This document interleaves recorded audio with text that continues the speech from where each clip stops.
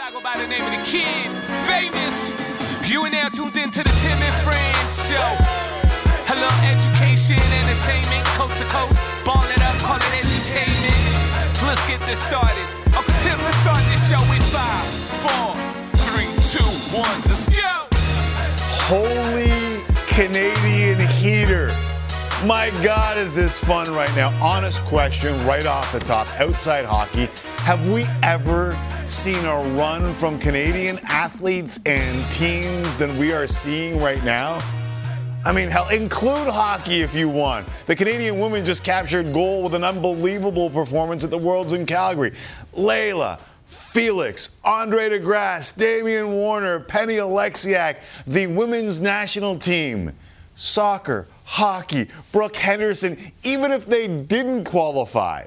Canada's men's basketball team has never been better. Lou Dort might be the best defender on planet Earth. Jamal Murray was tearing it up. The men's national soccer team could be on the verge.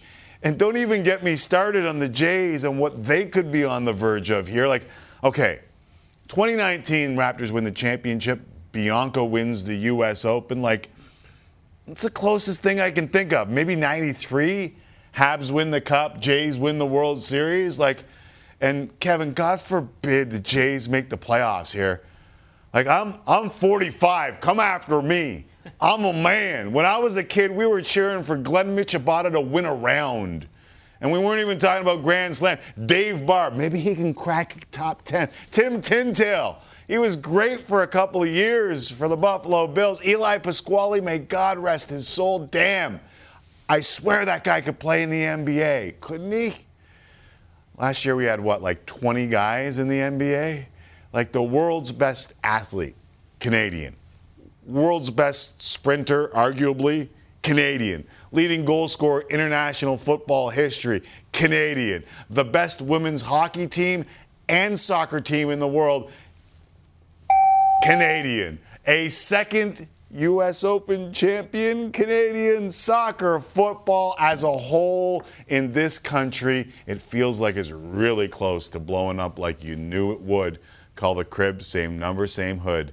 It's Canada. Like for real, Kevin Mickey in for the bachelor partying Jesse Rubinoff.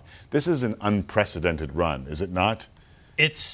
I could say it is unprecedented, yes. Especially the groundswell of pride through a bunch of international sports, right, like soccer, like tennis, where on the global stage, it doesn't get any bigger than that. Yeah. So to see Canadians succeeding on that stage, we've seen Canadians succeed in hockey, and yes, that's a global stage of sorts, but right, it's not the entire globe. No. There's about a dozen countries maybe. This is every single country that wants to participate in these sports, and Canada is not only excelling, they're winning. Yeah, like they're topping the list. Like depth of pool, right? Like talent pools. Yeah. The depth of the talent pool in all of these sports is enormous. Like for women's sports, soccer is as big as it gets, right? Everyone has guys that run fast. Mm-hmm. That's the deepest talent pool of any sport. And Andre DeGrasse, never mind Aaron Brown, but Andre DeGrasse, arguably the greatest sprinter in the world. 200, 100, not a lot of guys try and double anymore. I don't want to have the Michael Johnson versus Donovan Bailey debate like 25 years later. Okay. I'm just saying arguably one of, if not the greatest sprinter in the world. The best like the decathlete. Everyone has a guy that does that, and Canada has the best in the world. I mean, like I called my 83-year-old dad for reference before I went on this little rant to start the show to make sure that I was okay. And he's like, well, George Knutson did well back in the day. Like, honestly, he could not think of a moment. He's like, when did Mike Weir win the Masters? I'm like, 2003. There wasn't much else, right? Like, depth of field, it's unbelievable what we're doing right now. And, I mean, you could go even further. I mean, Joey Votto having a resurgent type year. He could get some MVP votes for sure. The Toronto Blue Jays have a Canadian closer in Jordan Romano. Larry Walker just went in the Hall of Fame. That was one I didn't even think about. Chris Boucher stepping up for the Toronto Raptors this year. I mean, the list keeps going on, but I'll throw one more in. How about Orangeville, Ontario's finest, Edge, our friend Adam Copeland, headlining WrestleMania this year. There's another one. headliner in WrestleMania is Canadian. So, yeah, the list goes on for Canadians topping the international stage. Just outside Mono, Ontario, Orangeville. And Beijing's like 2022 is what? 5 months away? So then you got, I heard Doug Armstrong on with Ben Ennis and Richard Deitch on Fan 590 Toronto talking about Canada's team. Like, that's less than 5 months away. So the run could continue is what I'm saying here, Mickey. Time flies when you're having fun. It's so close. It's right there. Yeah. If of course, it goes. Let's pretend that it is. We're all trying to have a good time here, Uncle Timmy. I guess so, yeah. And by the way, we're only 15 days away from the start of NHL preseason, which of course begins with the Leafs and Habs because, of course it does. Yeah. Has to. In fact, all of this right here, right now, spurred on an internet match game that may cross over like Iverson, depending on what Kevin Mickey has for me. The match game goes as such. I haven't seen anything this unbelievable since blank. That's right, with Canada on a heater, I haven't seen anything this unbelievable since blank. Since blank. So, do you have a few? I have a few. Really? I have a few, yeah. Dobby, do we have? Oh, we've already gone to it. Thomas Dobby has given it the okay. Let's start with this one. Oh, no, don't do this. we had to start with this one. In case you missed yesterday, there was a lot of fanny pack chatter. There was a lot of fanny pack chatter. Fanny pack's okay. Fanny pack's cut or uncut. That's what we want to know. This, Tyler says, a fan at an Oakland Athletics game caught a ball in his fanny pack. Most unbelievable thing since that. It was crazy how many people were really upset with me for discussing the fanny pack in unflattering manner. It's because the fanny pack has come back in style, and people who sport the fanny pack, they defend their fanny packdom. I don't know necessarily. Like, I know Nike has got fanny packs. I know a lot of people are doing. I know Gucci came out with kind of like this belt pack. Like, I understand what's going on here. That doesn't mean it's back in style. Okay? Even if you're living the Gucci lifestyle, the Gucci fanny pack. Right. You got any more match games, or is that the one? You just wanted to hit me with fanny pack? I just want to hit you with fanny pack, but we can keep going. Dobbs, do we have time or no? Couple more. Okay. Let's hit a couple more. Okay. Next we have Peter, Junior 2.0. The rain continues. How about that? The rain will continue with Vlad, Junior 2.0. The Filipino diving team. Abonite, Abonite goes to what was Sid Seixeiro's. I haven't seen anything this unbelievable since the Filipino diving team. It was unbelievable. I feel like you knew that you were going to get Kevin Mickey to pull the trigger on this, and that's why you went there, Abonite. Smart buddy. Yeah, no, he knew. I've only been here 2 days, and he knew. So I haven't seen anything that incredible since. There you go. Here's one for Tim. I haven't seen anything this unbelievable since Tim made that no-look over-the-shoulder shot, Mr. Perfect style. And another one that I feel, who's that? That's from Churchy. Churchy, of course it is. Yeah, classic Churchy. And let's get to one more. This one comes from Vinny Sen. Haven't seen anything that unbelievable since Tim McCallum plays Fortnite. Yeah.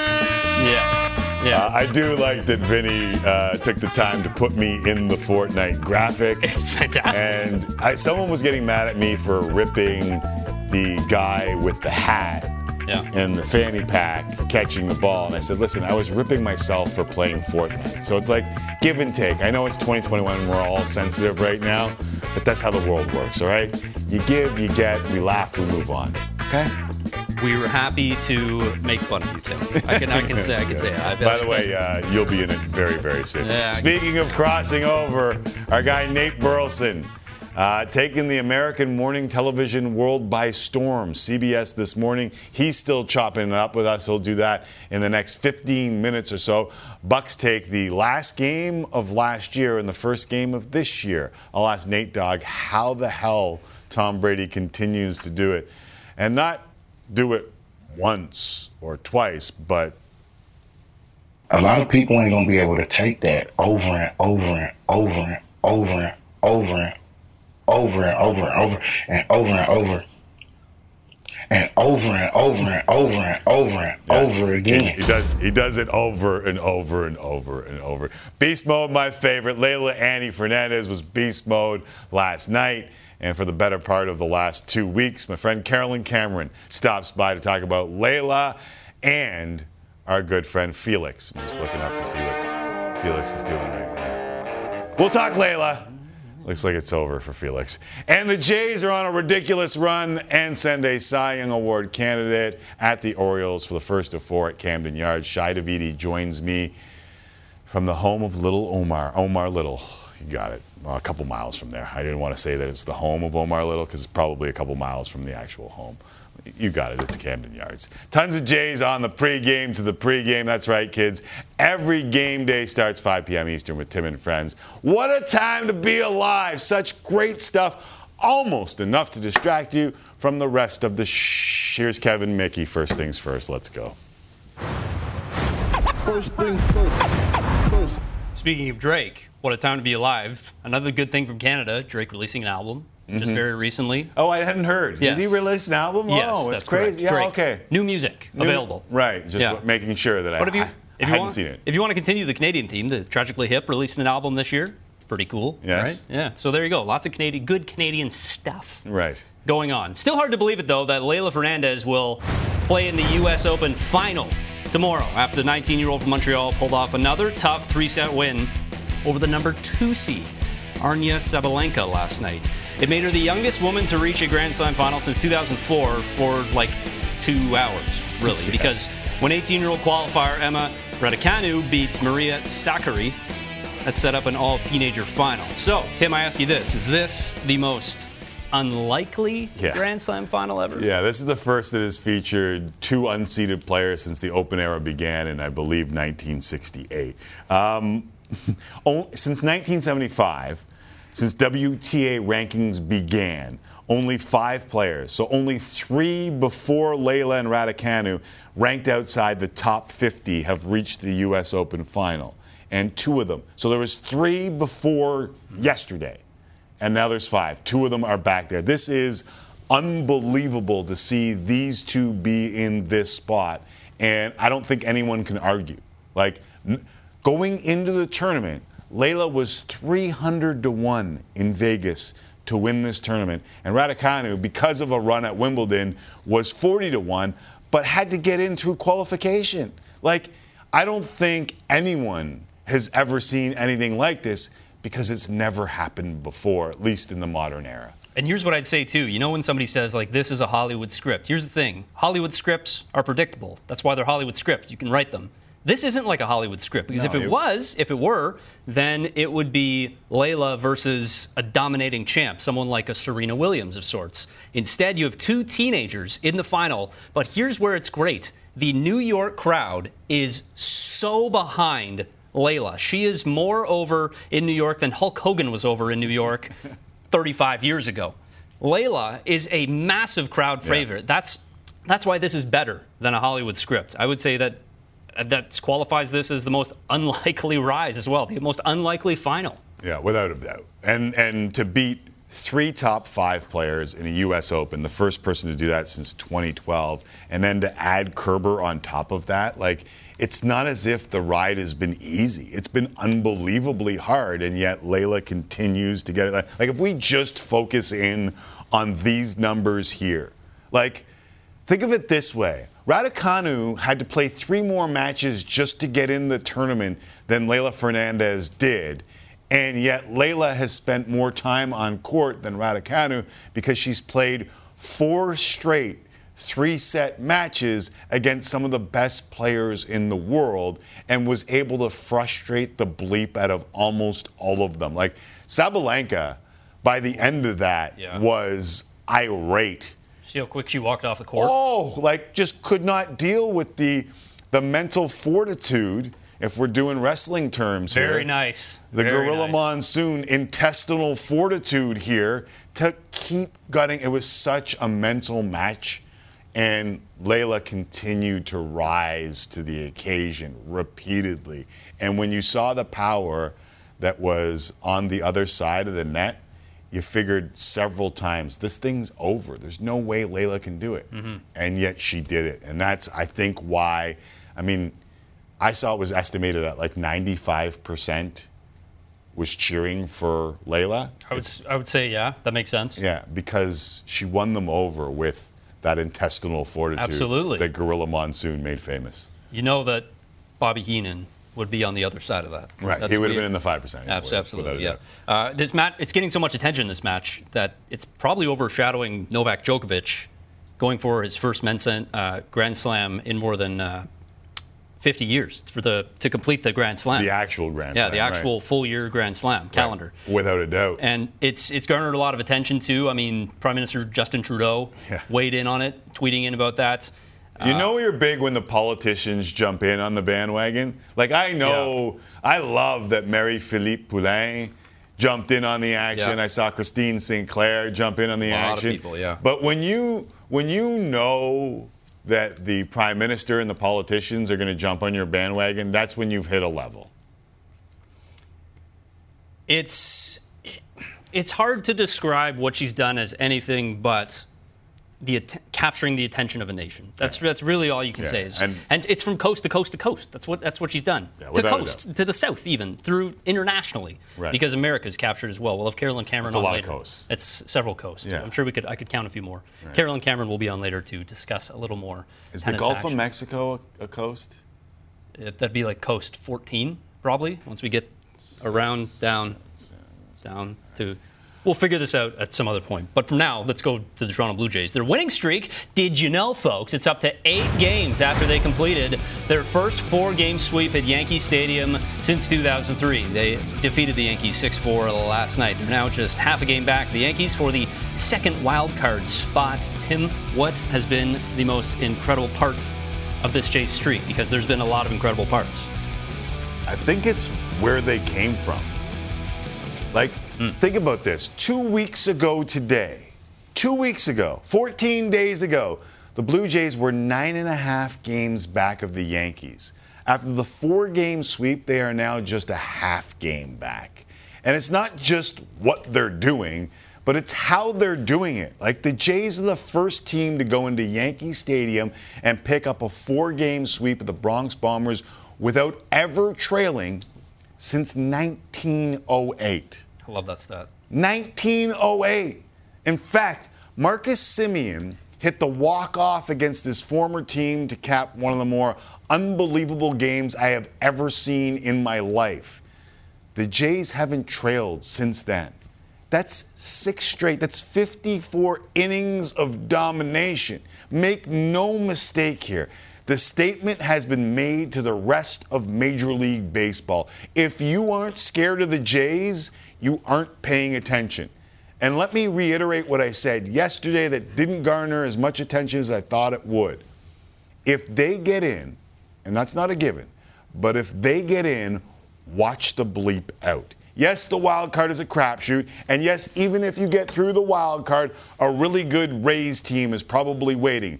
But this Jays team is as good as anyone in the bigs right now. You want proof? They're now tied for the most wins against teams above 500 with the Astros. How have they done that? It's the same reason why I think if they make it in, they're more dangerous than a pissed off Tony Soprano. And that's pitching, kids. Pitching, and more pitching. Like, this was a weakness. The Jays starting rotation was a weakness, and now it'll give them a shot in any series at any time. And if the bats are going, this could be the start of one of the greatest runs Major League Baseball has ever seen, and that's not hyperbole. Tim, you've really hit the nail on the head. Pitching, I think, is the biggest parts of this run, because before the season, it was, okay, so the Blue Jays have one good starter, right, and it's probably Hyun-Jin Ryu. Now, 1-5, and on the weekend, we're likely to see Ross Stripling come in to start one half of the doubleheader. Yeah.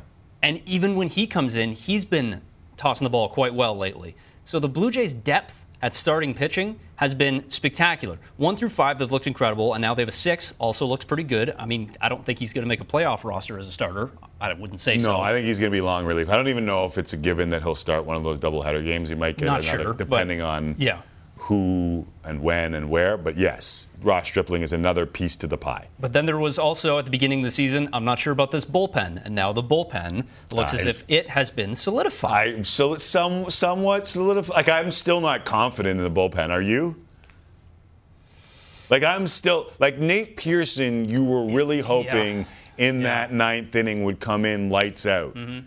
and it wasn't exactly lights out. Now, he was close to ending it. Yeah. Very close to ending it. But there's still some question. If Nate Pearson and Merriweather get to a level where we've seen them before, without a doubt. But that starting pitching is going to give them a chance in any series, anytime. And I would put their offense up against anyone that they're going to face. And good news for that offense, George Springer returns this evening. Yes. He will be leading off. He is DHing. You know what I like the most about George Springer returning? Go ahead. One, it lengthens the lineup in English.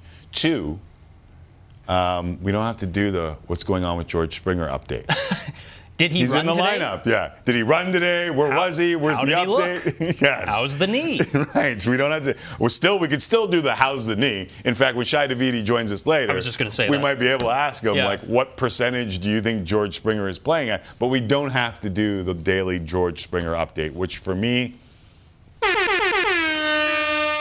little bit of a breather. I've gotten used to it, so if you could, when you talk to Shai later, just please ask him just how's George's knee, Yeah, just for me. I'll Thank do you, it I for you. appreciate it. You know who looks really good is Tom Brady. He's very good at football, and he engineered the 49th game-winning drive of his career last night as the Buccaneers beat the Cowboys 31-29 in the NFL season opener. Now, the boys, they took a 1-point lead with a field goal late in the fourth, but you don't give Tom Brady that kind of time. So the Bucs got the ball back with $1:24 to go, and touchdown Tom doing his thing, marching the team down the field pretty quickly into field goal range, not a touchdown, and then game winner, game over. Did you really think the Cowboys were going to stop Tom Brady? This is a trick question, right? Yes, it is. No, not at all. Nobody did. And that's something that we need to chop up with Nate Burleson. The scowl told you all. Yeah. The Tom Brady scowl told you all you need to know. Like the world knew the jam was done right then, right as soon as you saw this is about to end. Like, how is that possible? How is it that Tom Brady is that good? Nate next. He will help us out. As mentioned, George Springer back in the lineup. Shai Davidi live from Baltimore. He will join us. Layla and Felix. It looks like it's over. Felix is done. But is Canada the newest tennis superpower? Carolyn Cameron will discuss it. All coming up on your Friday edition of Tim and Friends. So let's go, kids. And body hits one high and deep to right. This ball's got a chance. Get out of here and gone. Vladdy Guerrero. His 42nd and 100th RBI of the season. And that pass is caught by Godwin for the touchdown. Brady, the fake and rolling and throwing, and that'll be caught. And that's Rob Gronkowski. Brady steps up, avoids the rush, throws, caught, touchdown, Antonio Brown. If this 44-year-old guy can look anything like he did last season, the Bucs are still the team to beat.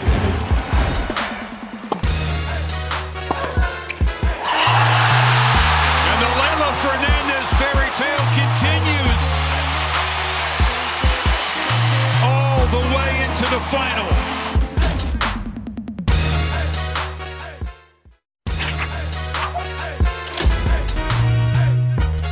Tom Brady begins his quest for title number 8 at 44 years of age, entering NFL season 22. The title defense begins against Dak Prescott, who's back from injury and hoping to take the Cowboys back to the playoffs. What a way to kick off the biggest season in NFL history. That pass is caught by Godwin for the touchdown. Prescott hangs in, throws, caught. That is Lamb. Brady, the fake and rolling and throwing, and that'll be caught. And that's Rob Gronkowski.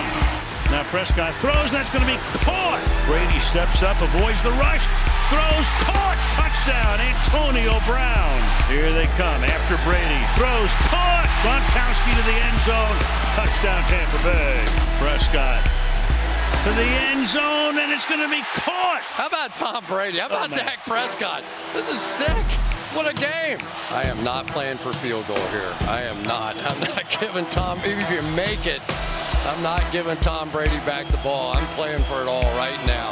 And that kick, How about that? is good. Oh, there was no doubt we were going to go win the game. Brady fires, caught, Gronk again. Brady looking that way and fires that way, and it's going to be caught, and it's Godwin. Was there a push or not? Suckup trying to win it. Got it. All right, I need to jump right into this. Our guy Nate Burleson joining us now. Nate, I need to understand this. Like, people saw Brady's face on the sideline and knew it was over. Like, that's one of the hardest things to do in the game, and a lifer like Bruce Arians is saying, yeah, I know, I knew it was over. How in the good name of Leroy Selman does he do this? Listen to me. Okay. When Tom Brady is on the sideline and you got minutes, we're talking less than 2, maybe a minute 45 left in the game, you know that Tom Brady is going to take his team down. Look at his face. How many times has he been in this situation? How many times have we seen Tom Brady go down and do what he did last night? Unbelievable. Life is good for Tom. He's a beautiful wife, great family. He's a tremendous businessman. He's coming off another Super Bowl victory. He wins the season opener. And then afterwards, he can go get a senior citizen discount at any restaurant that he wants. All jokes aside, at 44 years old, I just think this might be some of the most impressive athletic feats that I've ever seen. And don't get it twisted. I'm not saying he's the greatest athlete in the world. I'm just talking about feats of amazement. Tom Brady at this age, he's not supposed to be doing what he's doing. And before anyone says, well, he's surrounded by so much talent and he's just throwing nickels and dimes and guys are taking the rock and they're going, do you understand how good he looked when he started off that game? I was literally blown away. I'm sitting there with my wife. I'm like, this is crazy. She's like, what? I was like, it's crazy that he's so accurate. And then he's throwing dimes down the field to Antonio Brown, who looked like Antonio Brown from the Steelers. I was thoroughly impressed. And I hesitated on going with those guys as back-to-back Super Bowl champions, but I might have to change that pick. It's like, I know he's got the rings, but is that not the ultimate compliment for any quarterback, for his coach to say straight face post-game, I knew we were going to win? I don't even know how many things people can describe me like that. Like, my wife can't even confidently say she knew I was going to clean up the kitchen and take out the trash. You're telling me that everybody in the world, it wasn't, let's just keep it real, Tim. This is what we do, let's keep it real. Yeah. It wasn't just Bruce Arians. It was everybody in the Chris world. Chris Collinsworth, Al Michaels, everyone. We're like, it's over. And let's be clear. Dak Prescott and the Cowboys, they look good. Yeah, Dak Prescott coming off that ankle injury he looked good. CeeDee Lamb and Mark, they look good. But Tom Brady, he's separate. Who would have thought at this point in his career, 20-plus years, that he'd still be separating himself from the pack? Right. He shouldn't be at this age, right? No, especially in a league that has Aaron Rodgers, Patrick Mahomes, Josh Allen, the list goes on and on, and Russell Wilson, and he's still separating himself from those guys? Yeah. Unbelievable. Drafts a quarterback first overall every year, 3 more in the first round every year. Everyone's trying to find the next guy and what it is, and this dude's just still doing it. Have you ever been in a huddle and looked at a QB and you either knew that he had it or that y'all were doomed? Because that's the definition for me of clutch is not pooping your pants in the moment, right? Like sometimes you just look at someone and you go, they were not built for this. I had a QB that when the moments mattered the most and he had got banged up that game, he would have almost like a nervous twitch or like football Tourette's, where he would involuntarily kind of just like tweak a little bit in the huddle. He would get in there and say, all right, slot right, the 980, 989. And I remember another player in the huddle was like, hey, get your together. We got to go win this game. He's like, all right, my bad. So I had a quarterback or two that you could tell in the moments that unless a miracle happened, he wasn't built for that. But then there's other quarterbacks. I remember Dante Culpepper had a moment like that with me. Matt Hasselbeck, Matt Stafford, even Seneca Wallace. I remember getting in the huddle one year and Matt Hasselbeck was like, look, we got to go down and score this touchdown. He's like, I'm sending the wide receivers on the outside. You're running those nines. and if they get cover 2, and when he said cover 2, he looked at me. I was over here. I looked at him. I gave him a nod. He gave me a nod back. Everybody in the huddle knew where the ball was going. And the game would have been over if we didn't score this touchdown. So we needed it. I look at the coverage. I see the safety over there. I know he's climbing to the sideline to come meet me. The cornerback is up, but he's inside. So basically, they're trying to funnel me to the sideline. I'm thinking, if I can get to that hole and have Matt Hasselbeck put it right on that spot, I can catch it and get to that pylon before that safety knocks me. As soon as he hikes that ball, I give him a move. I release outside. Matt looks at me. Ball's already in there. I catch it. I beat the safety to the sideline, score a touchdown. We win the game. Game winner. None of the play mattered. We saw the play happen before we got on the field. Right.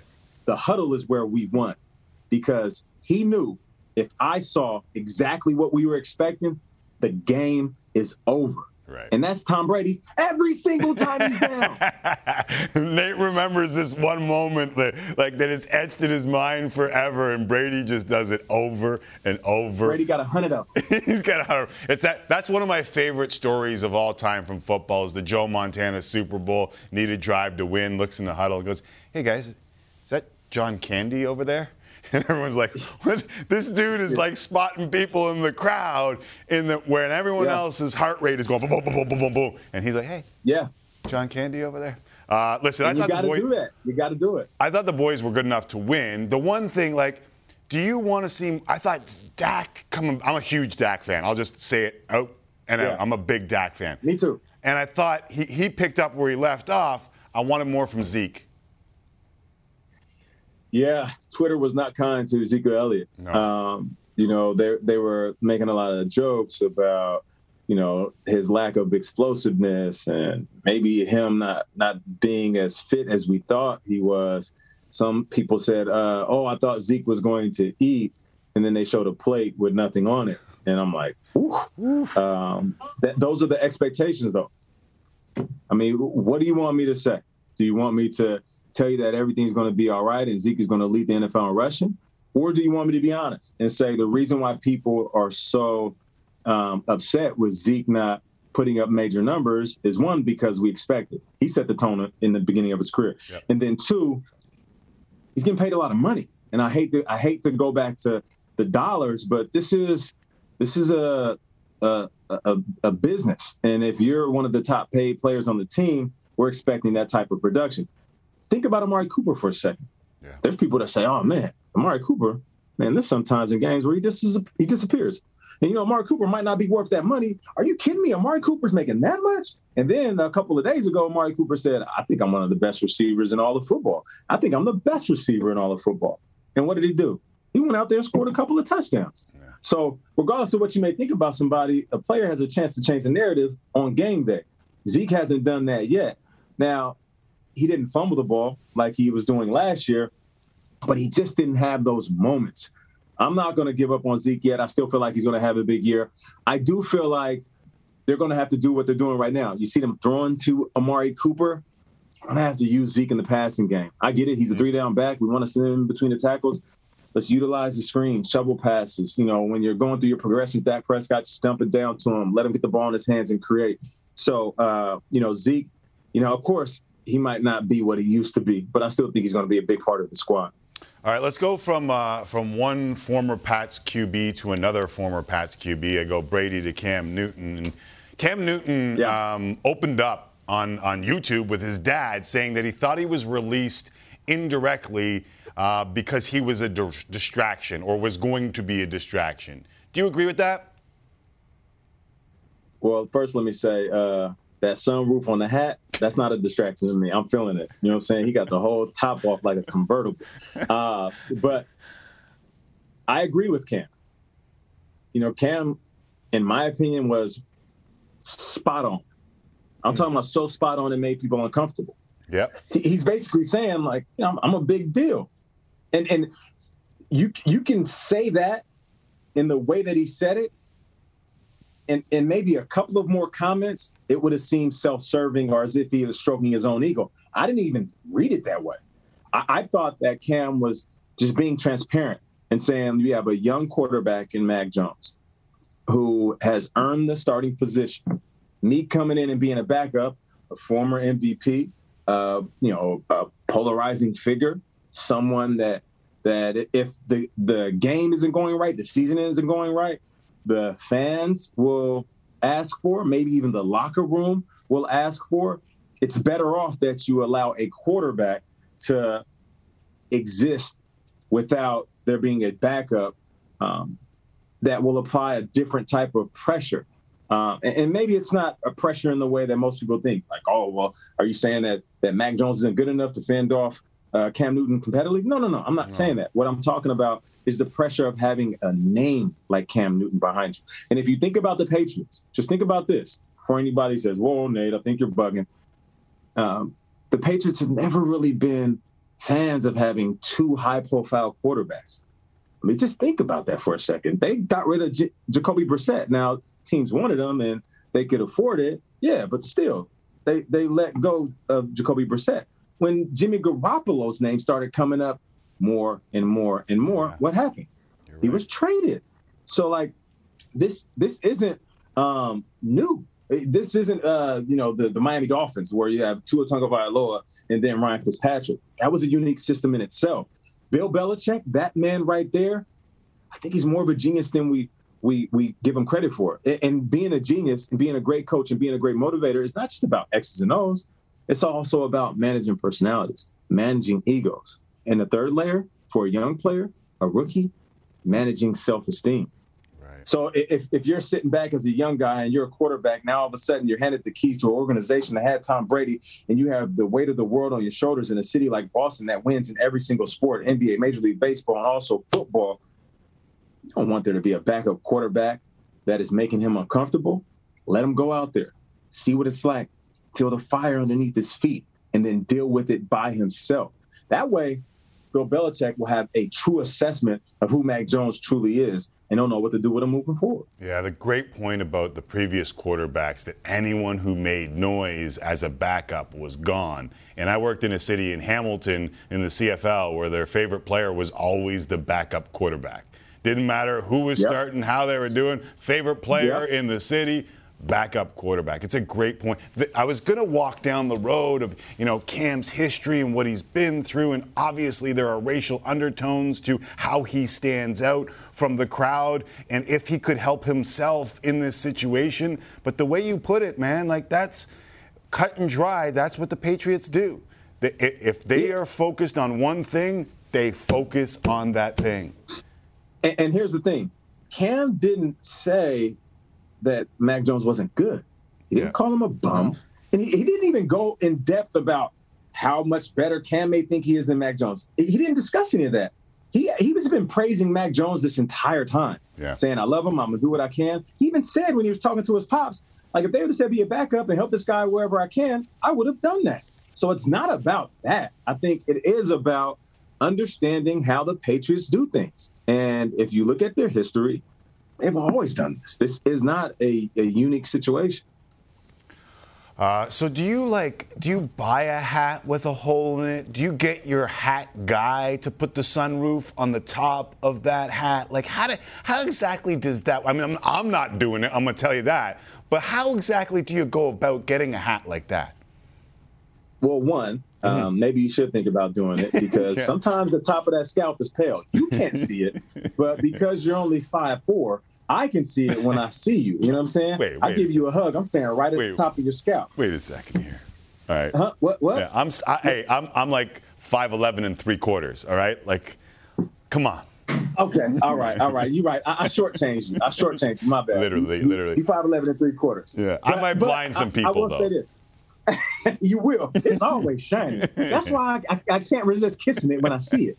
But no, listen. You buy the hat and then you kind of make it a convertible yourself. Right. You know, I like that. So he tailors it himself. Hey, listen, Canada's newest favorite American morning show, because of our dude, Nate Burleson, CBS This Morning. Always great catching up with you, no matter where it is, in an Uber, in a change room, in a locker room, in the house. We appreciate you, my dude.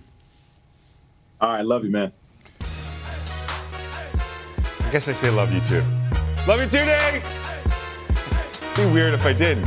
Time for a break from one tradition to another. Nate, best of the week. We'll do that next right here on Tim and Friends. Couldn't leave him hanging. No, good. Welcome back, friends. Time now for the best of the week. Here's how it works. We scour the internet looking for good stuff all week long. We show you the options every Friday, then you head to our Twitter account after the segment and vote. Got it good since you understood. Nominee number 1. We start this best of the week off with, it seems to be a reoccurring theme on the show, Joey Votto being a damn good human to other humans. During Tuesday night's game, the Cincinnati broadcast showed an exchange between Votto and a 10-year-old Evan Roach, who's battling cancer. This is right before Votto's first at bat. Joey Votto always giving back. Let's take you back a couple of days at Great American Ballpark when he touched the live of a youngin' going through cancer treatment. Oh my goodness. We're coming today. We'll talk all game, okay? You stay here, we'll talk all game, okay? Great to see you. Have any advice? I'd really like to.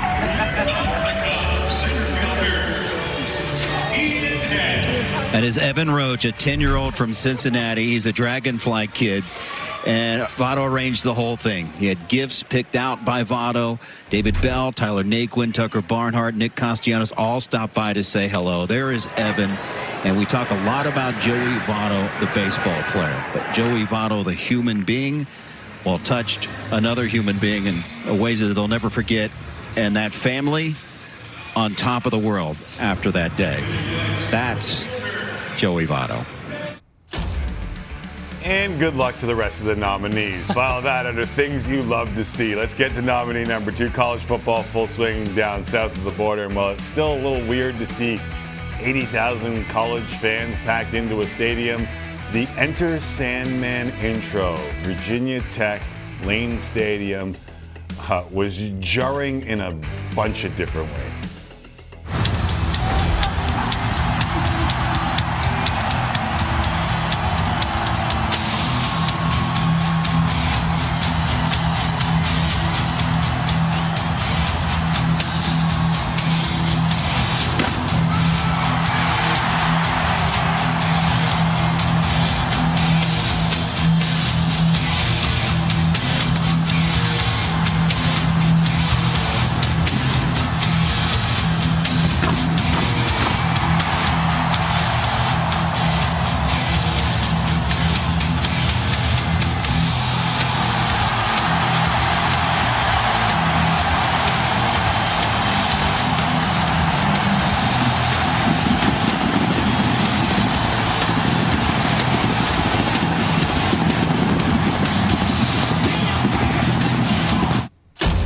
Take that, Mariano Rivera. That is unbelievable.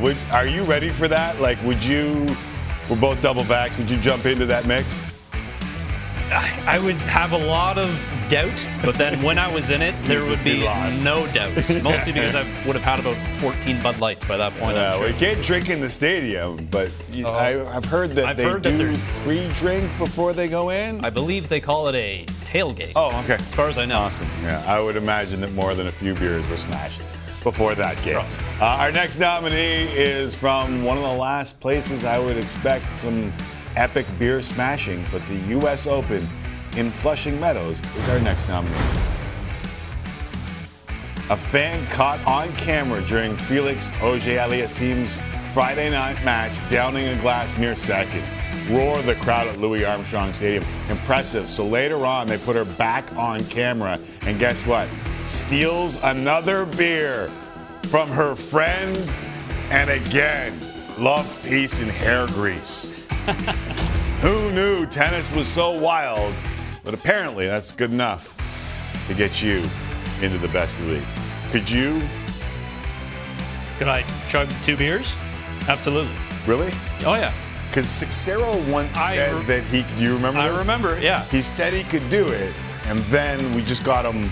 I don't even know if it was beer. Was it beer, guys? It was non-alcoholic. Yeah. That's right. We went across to Rabba and got the old non-alcoholic. So if you're saying that you can do it, careful, because someone will run across the Rabba, and at the end of this show, before we get to the best of the week winner, you might be smashing one. I remember the look on his face as when he couldn't do it. There was there was shame, without a doubt. All right, final nominee, Leylah Annie Fernandez, on an epic run, hard work, determination, heart.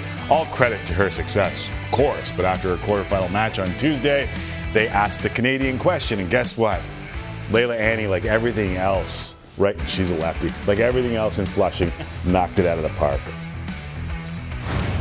You've got all this attention now from Canada. Of course, Felix Auger-Aliassime is playing tonight. What is it that they're feeding you up north in Canada that is producing such incredible, inspiring tennis this week? I would say it's the maple syrup. The Canadian maple syrup are very good, so. Head to our Twitter account, @TimandFriends. Make your pick if you missed any of the nominees or listening on a podcast. We'll have them all on our Twitter account a little later on. Coming up, Kevin Mickey will be side by side with the woman drowning a beer. He'll do it non-alcoholic. No, we're going to talk a lot of Jays. A lot of Jays coming up next. Shai Davidi on Tim and Friends. I'd do it.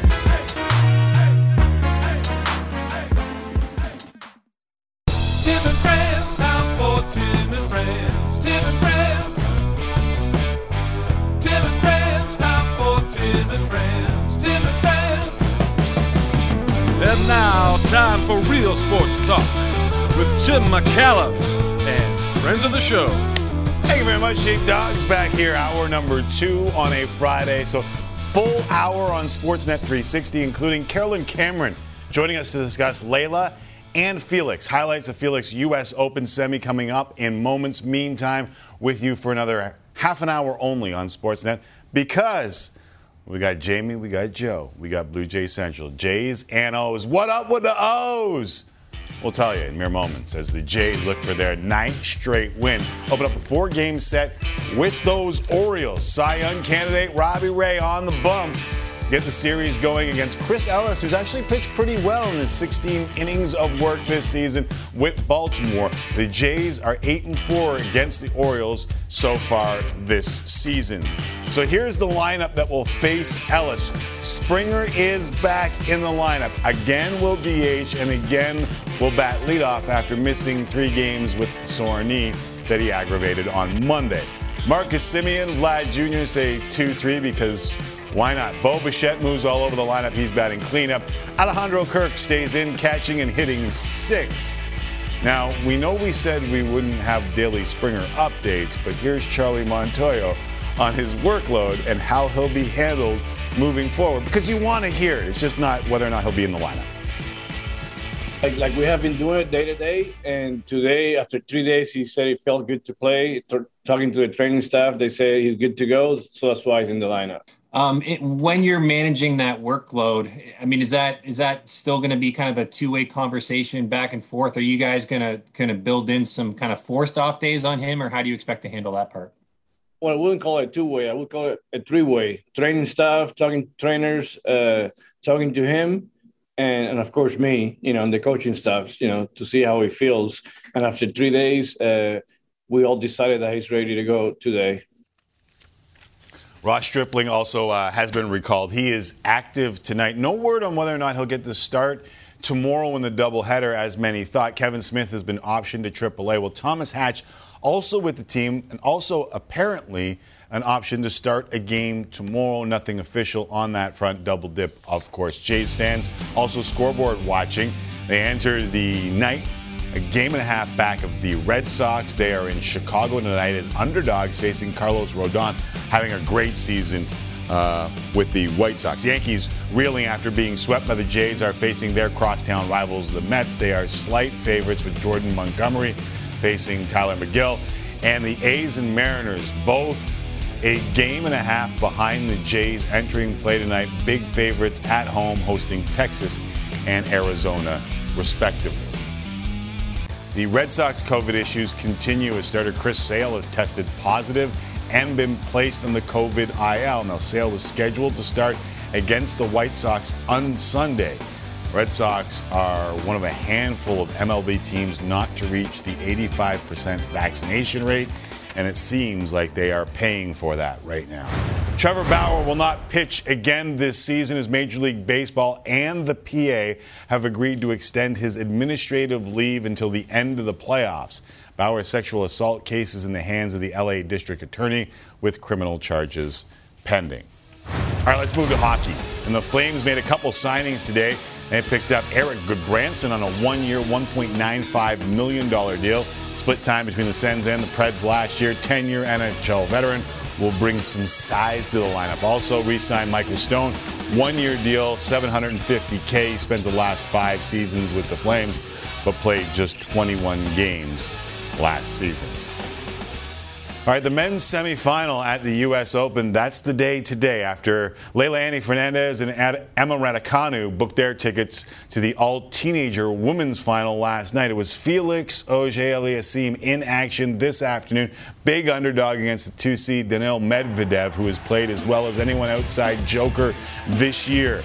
Auger-Aliassime looking to become the 5th Canadian man or woman to make a Grand Slam final, taking on Daniil Medvedev. Late first set, Aliassime down 5-3, tries the drop shot. Medvedev chases it down and is able to get the winner down the line. Took the opening set 6-4. Second set, Medvedev again, Felix on the run. Boom goes the dynamite. Ball ends up hitting a fan in the face, and that's how you boom the dynamite. I hadn't seen that before. I want to laugh, but looks like he's okay. Maybe I can't laugh.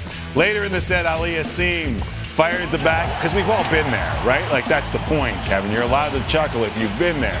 I mean, we all know it kind of stinks. All right.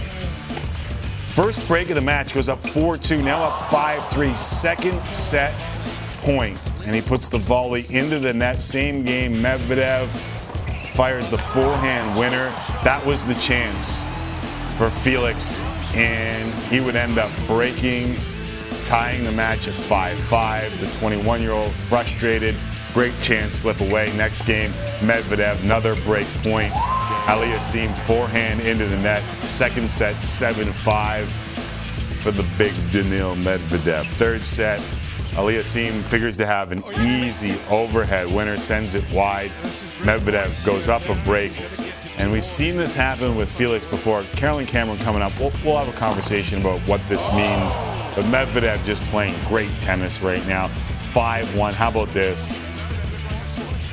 Unbelievable. One of 37 winners in the match. Straight set, 6-4, 7-5, 6-2. Despite the loss, though, Felix will rise to a career-high ranking of number 11 on Monday. Women's doubles semifinal featured Ottawa's Gabriela Dabrowski and her partner Luisa Stefani of Brazil. They were taking on Coco Gauff and Catherine McNally. First set, tie break. Stefani ends up with a very bad injury at the net. You can see her twist her knee, right leg, obvious pain on the court after receiving medical treatment.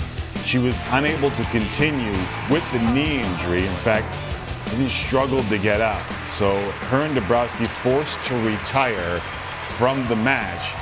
Tough break, and hopefully that's not literal, because that did not look good. Again, more tennis coming up later with Carolyn Cameron. But as promised, plenty of Blue Jays talk, because the Toronto Blue Jays are on a run for the ages right now and have climbed right back into the wild card hunt. Joining us now from Baltimore is the one and only Shi Davidi. What's going on, Shi? How are you, man? I'm all right. What's going on, Timmy? Oh, you know, just working on a Friday, trying to get to the weekend, and enjoying some ridiculous Canadian heaters going on in tennis, going on in all sports if you go back to the Winter or the Summer Olympics, and of course the Blue Jays. What's been your reaction to what the Blue Jays have done over the last couple of weeks? I mean, this has been pretty remarkable, right? Like, you know, I think back to 2015 when they had the pair of 11-game win streaks, right? And that's not something that happens very often. And, you know, the Jays, you know, you factor in the one game, I think that's 11-1 over their last 12, 8 in a row. Obviously, they're playing their best baseball at just the right time.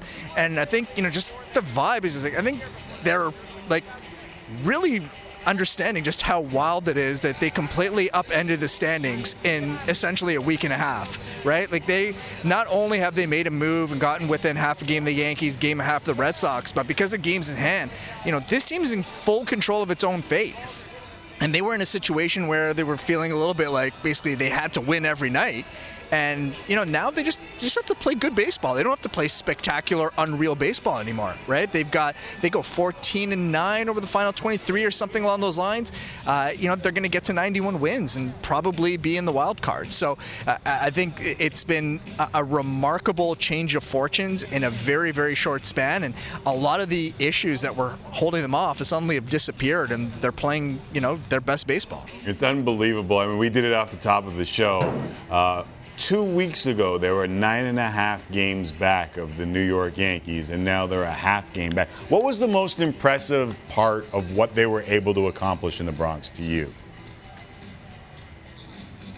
I mean, going in there and sweeping that team, that's obviously impressive. But I mean, they didn't trail for 36 innings against a really good team. That's pretty impressive. And I think you get into just a lot of good execution. To me, I think a lot of what has gone right for this team was on display in the 8th inning, where the Yankees get a couple, hit a couple really good pitches and turn them into base hits to open the inning against Tim Meza.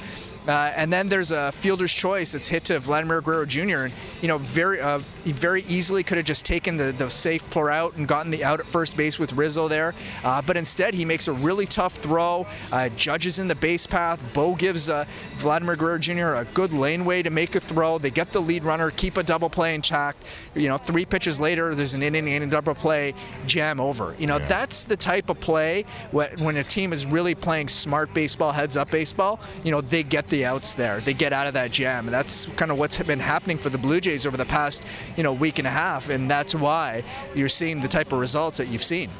Just a couple of sports fans talking here, Shai. The crazy part for me is, a lot of people are comparing this to 2015 and the run that the Jays went on in the second half. This seems more condensed to me, but I think back then at least most sane baseball fans looked at that team and thought, well, this is an older team. They've got to get it done now. The crazy part of what we're seeing right now, even if they don't get into the postseason or they drop a wild card, is this feels like just the beginning.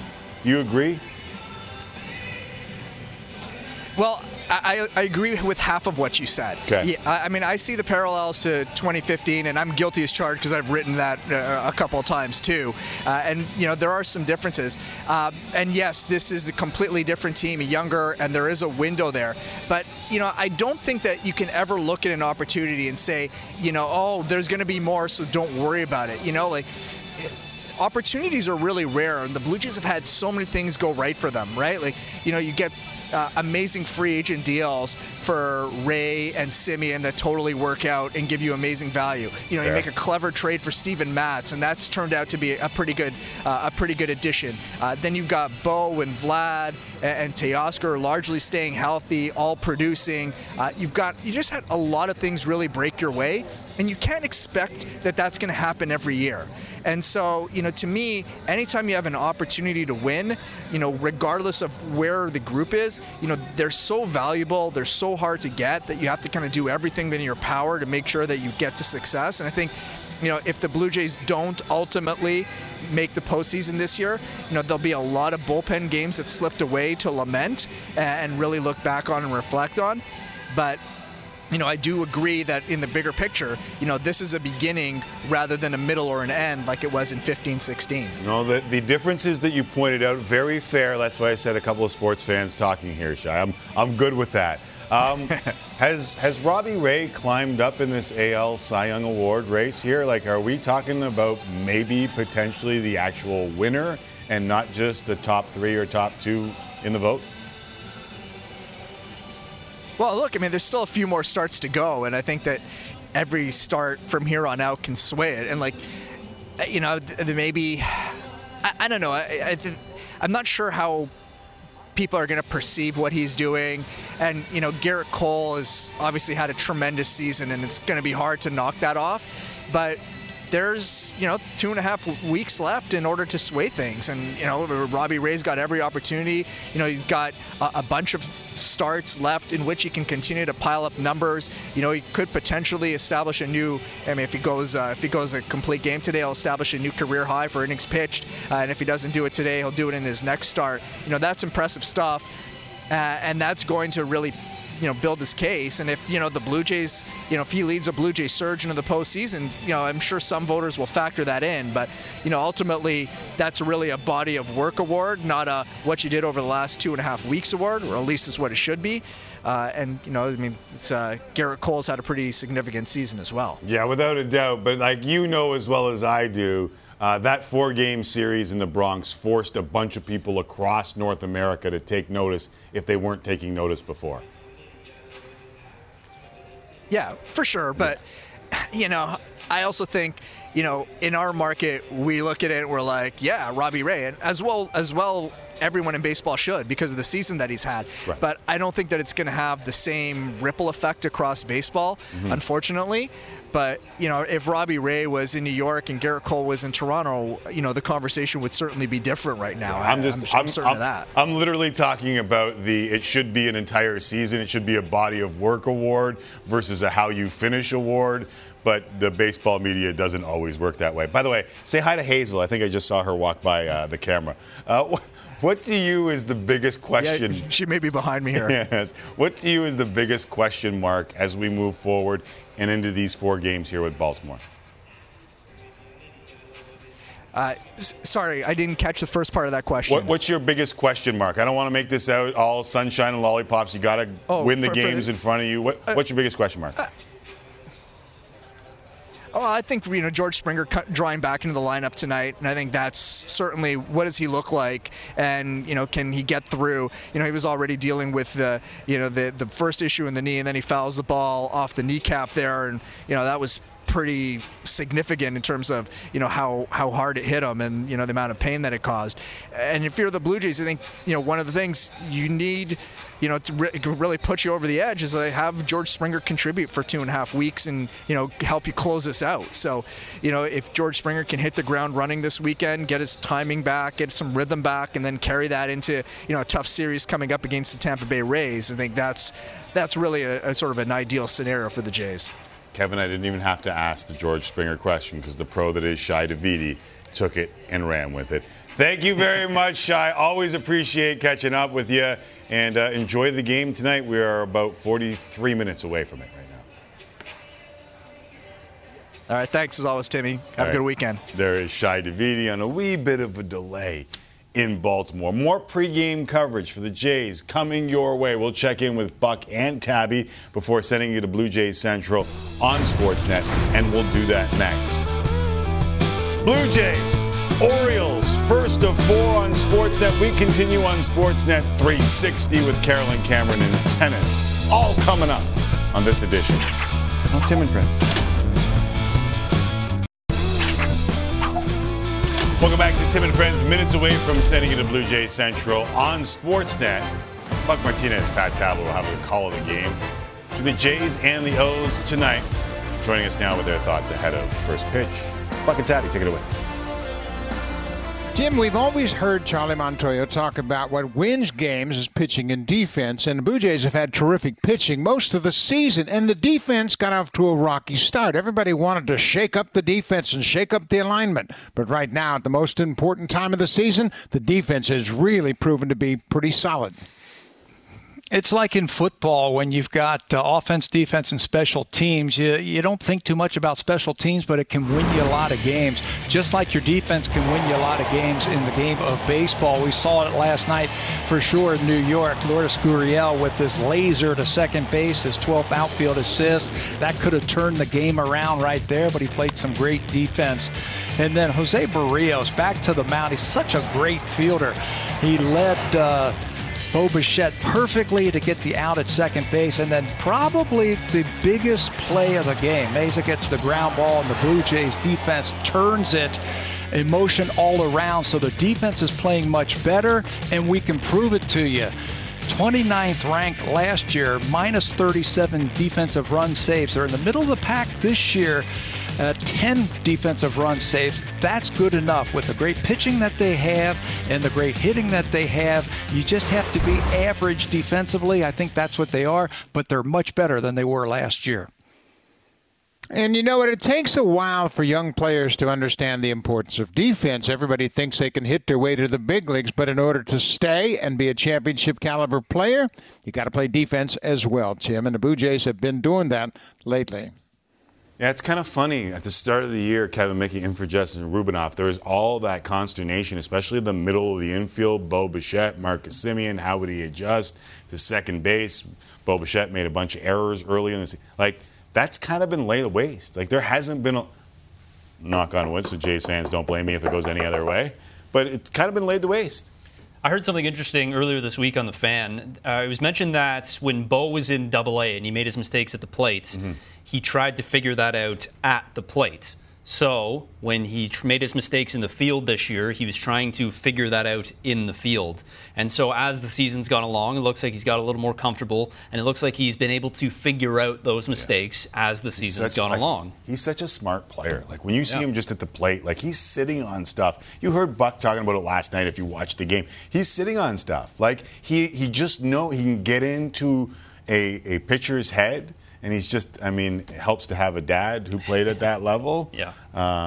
But I'll tell you what, this son of a Bichette is smart. You know what I'm talking about, Mickey? Yeah. All right. So Jesse and I, throughout the season, had agreed that we'd be giving our picks against the spread. I don't think that he agreed that Kevin Mickey would be making his selections for him. However, I'm going to see how I do in this Week 1 selections, whether or not we make your picks stick for him. Time for Inside the Lions, brought to you by Sports Interaction, Canada's odds maker 19+. Please play responsibly. We've got 2 picks apiece, or a peach. You could have both if you want. These picks are a peach, let me tell you. I'll tell you after if they're a peach or not. But we got 2 picks apiece. I'll start. Seattle -3 in Indy. I think Indianapolis will be good. I don't think they are good right yet. I think Carson Wentz is going to take a little while to get going. Give me Russ -3 on the road, even though they are road favorites. I'll take the home dogs in the Bengals +3 at home to the Vikings just to piss off Arash Madani. So those are my 2 picks. Seattle -3, Cincinnati +3.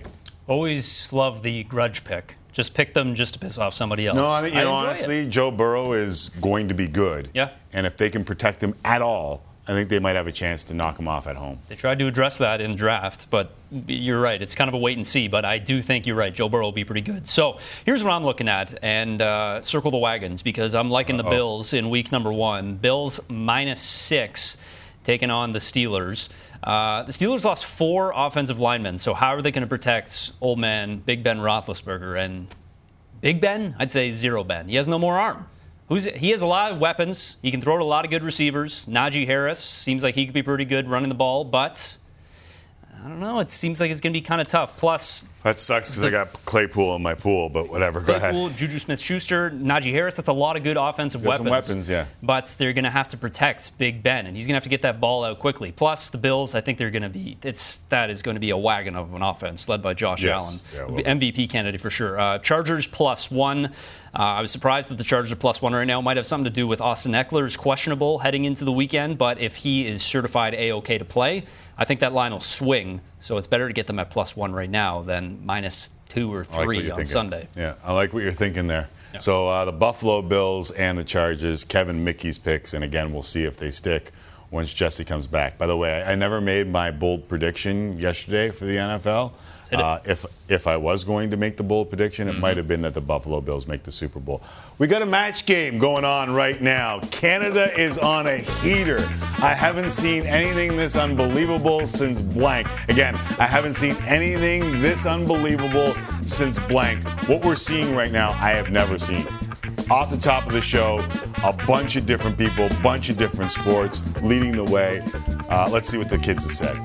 It's been a lot of people saying it's been an interesting array of responses, because I think that people really haven't seen this kind of thing before at all, not even since anything. But if you're asking, I haven't seen anything this unbelievable since. You knew it was coming, Leaf fans. A Zamboni driver won an NHL game against the team he works for, and there's Steve Dangle holding a David Ayers jersey. Yeah, that's pretty good. We knew it was coming, though. That one had to have been coming, right? Yeah. I haven't seen anything this unbelievable since Tom Brady managed to walk after 18 hours straight on the cans. And I assume on the cans means just... Smash it. I don't think so. I think it was like 3, and because Tom Brady lives that clean life, that's how he ended up after 3. It's because all he does is eat avocados every day. And drink a ton of water. Yeah, and so when he had a couple of waters that are 4.5% alcohol, that just went straight through him. The Bud Lights killed him. Yeah. I haven't seen anything so unbelievable since Canadian sitcom won every award possible. Shout out, Schitt's Creek. What a show. I haven't seen anything this unbelievable since Vince Carter was on some through the legs, arm in the hoop stuff, as Drake would say. I haven't seen anything this unbelievable since the Dream Team, 1992. Okay, those are real. They're not funny. Yeah, I know. All right, time to send you to Blue Jays Central. On Sportsnet, Jamie and Joe will take you up to first pitch. Hopefully, Jamie returned the broom to our studio. As for us, we'll continue on Sportsnet 360. We will talk with Carolyn Cameron. Coming up, tennis in 60 seconds on Sportsnet 360 for those watching the Jays. Enjoy it, kids. We'll see if they can keep the ball rolling with Robbie Ray.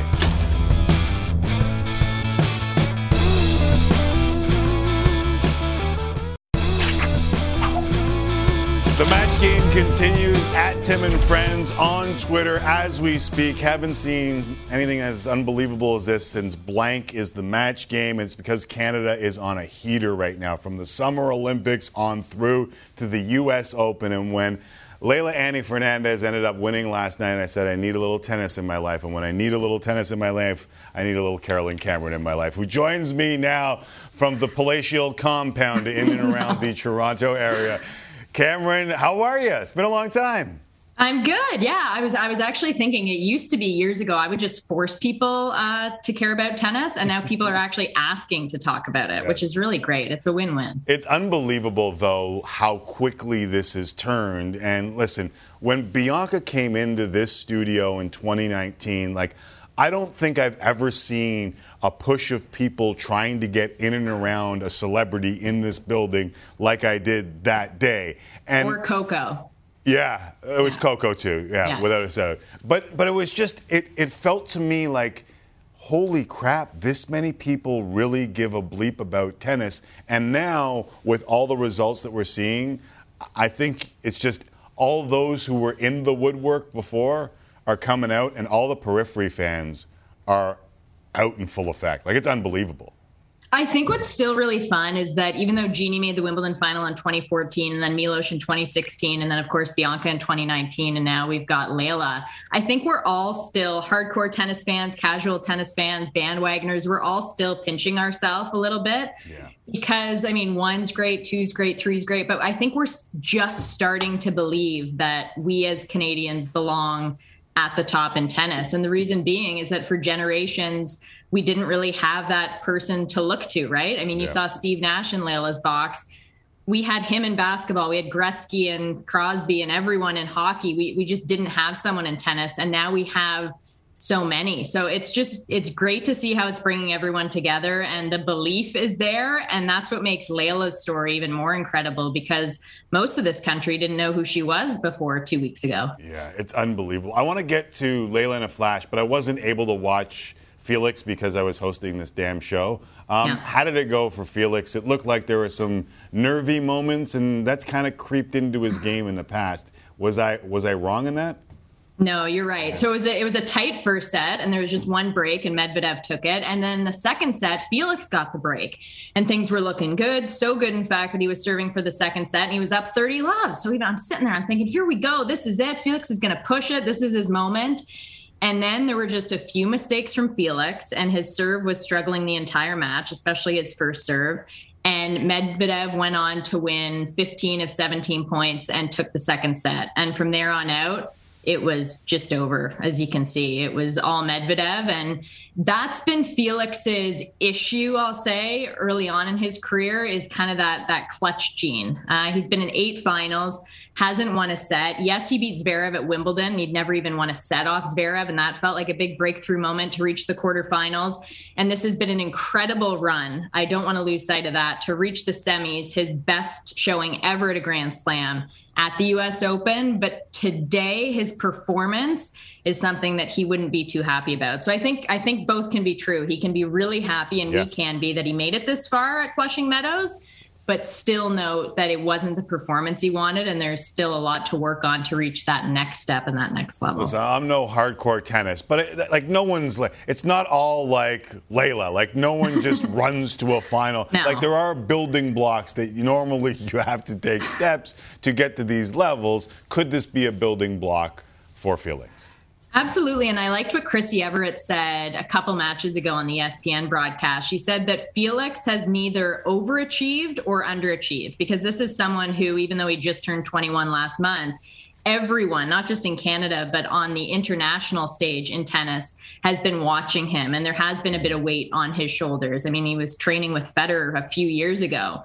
It's been a steady rise and a steady climb. And you know what? He's going to break into the top 15. He's going to show on Monday 11th in the world, which will be a career high. So he's steadily progressing. He's the first kid, I think you could say, born in the 2000s to make it this far at a Grand Slam. So there are way more positives than negatives. I think perhaps myself included, sometimes we just lose sight of, okay, we need to be a little bit more patient. He's 21 and he's doing a really good job. Have you seen anything like we're seeing on the women's side? No. It's so fun. Yeah. It's ridiculous. I think this is the most exciting final that I can think of in recent memory. I want to say which one is more unbelievable, but both stories are absolutely crazy, aren't they? Yeah, so, I mean, everyone knows Layla's story, and I'll speak more heavily about her. But just to start with Emma Raducanu, who, by the way, Toronto-born, there you go. So a Canadian-born player will win a Grand Slam tomorrow. But she's the first British woman in 44 years to make the final of a Grand Slam. So right now, if we think Canada's going nuts over Layla, Britain is going crazy over Emma. And she's a qualifier. I heard you talking about it, Tim, in the first hour of the show. What she's done is absolutely incredible. But the other half of the draw, Layla's half of the draw, was so difficult. Like, Layla's name was not uttered by anyone, even Canadians who have followed her and know her well. It's not just who she's beaten, but how she's beaten them. Because the first 2 opponents that Layla faced at this tournament, those are 2 former U.S. Open quarterfinalists. Then you see Osaka, who is the defending champion, 4-time Grand Slam champion, Kerber, U.S. Open champion, 3-time Grand Slam champ. Svitolina was on a 9-match win streak, and Sabalenka, who we saw yesterday, no one has more wins on tour this year than she does. And not only do they all have that history of success, but these are also some of the hardest hitters in the game, which again, we saw most recently against Sabalenka. And Layla's only 5'6". She's not big. She's not strong. She doesn't hit a heavy ball.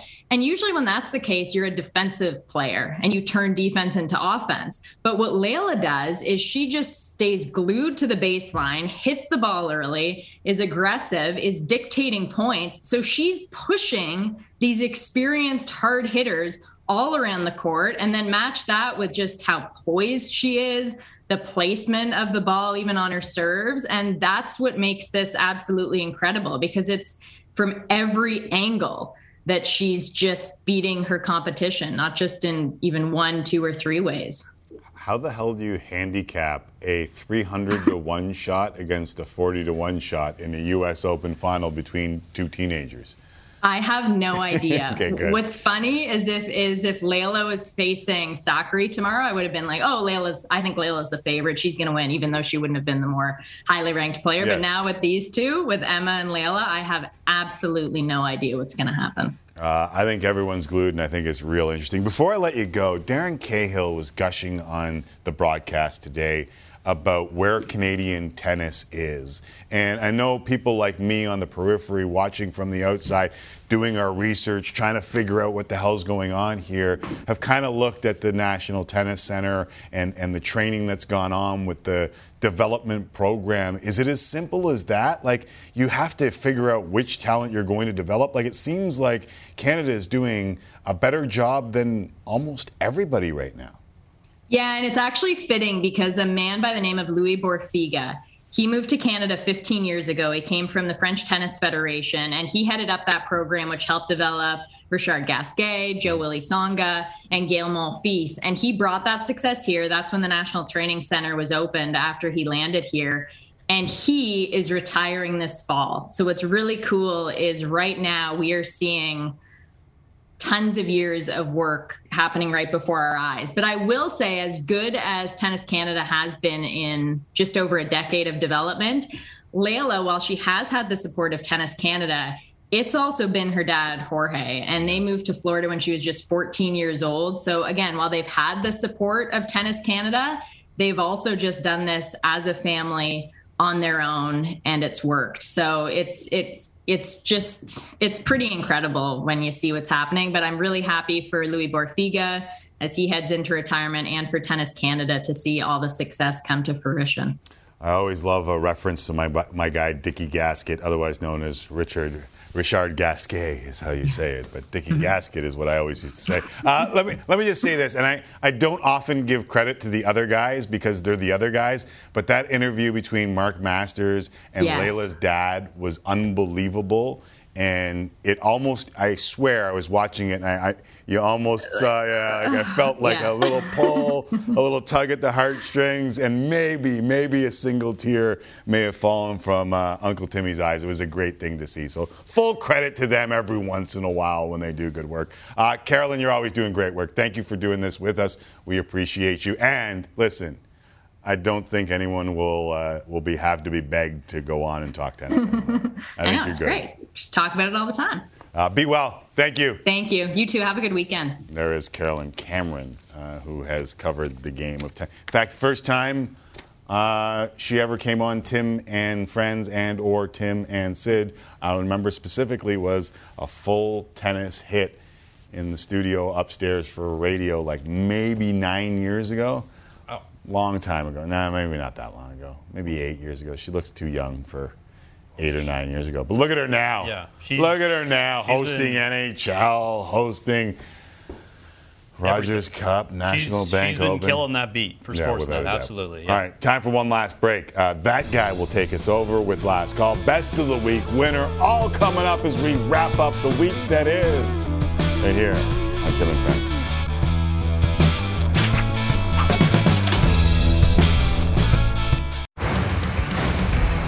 Welcome back to Tim and Friends. You've been voting at Tim and Friends on Twitter for the best of the week, or at least we beg you to. We hope you were. Let's check out the results. And we were just talking about her with Carolyn Cameron. Leylah Annie Fernandez is your winner for the best of the week. You've got all this attention now from Canada. Of course, Felix Auger-Aliassime is playing tonight. What is it that they're feeding you up north in Canada that is producing such incredible, inspiring tennis this week? I would say it's the maple syrup. The Canadian maple syrup are very good, so. Should have known this, Kevin Mickey. Nobody can defeat Leylah these days, not even in the best of the week voting. Is it a sign? Nobody can beat Leylah? She keeps going on? No one's going to defeat her? I don't want to get in the front of that freight train. She wins. I'm not going to attempt to, in any way, shape, or form, say anything but she's going to win. I'm with you. There we go. Yeah, I was kind of waiting for it. Yeah, it's.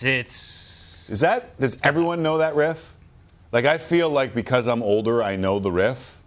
Eric Clapton, Leylah. So it was earlier in the tourney that the on-court interview afterwards, he said, I don't know if you know the song, but Leylah. And then Leylah seemed to nod in approval that she did know it. So I think we all know. No, but Layla knows it because she's named. I have a Layla at home, right? Okay, you know this? Yeah. So she knows the song She knows too. it too. She's 9 years old. But anyone outside the name Layla, I just don't know if they know. It's a classic riff. Yeah. I like the idea of us continuing to just play the riff whenever, but It's one of those things that you know the riff, but you might not know the tune. Yeah. This would be our next poll. Do you know this? Layla? Yeah. Do you know this? Yay, nay, and that's it. That's it. Maybe? Something simple. Yeah, I guess so. You don't have to overthink things. Let's do last call. Last call, ladies and gentlemen. Week 6 in the CFL begins tonight with the Argos hosting the Ticats in a rematch of Monday's Labor Day Classic, Hamilton. They won the game 32-19, and it ended with a fight. We got a fight after Shaq Richardson attempts at a cheap shot with the Ticats in victory formation. Any bad blood? Yes.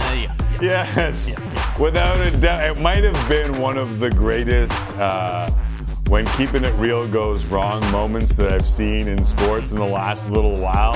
Shaquille Richardson wants to rush the quarterback in victory formation and gets absolutely blown up. This will set the tone for the next game. Guarantee you don't need to set the tone. It's Labor Day, it's Argos Ticats, and the best thing the CFL did with the Labor Day games is give us the rematches immediately.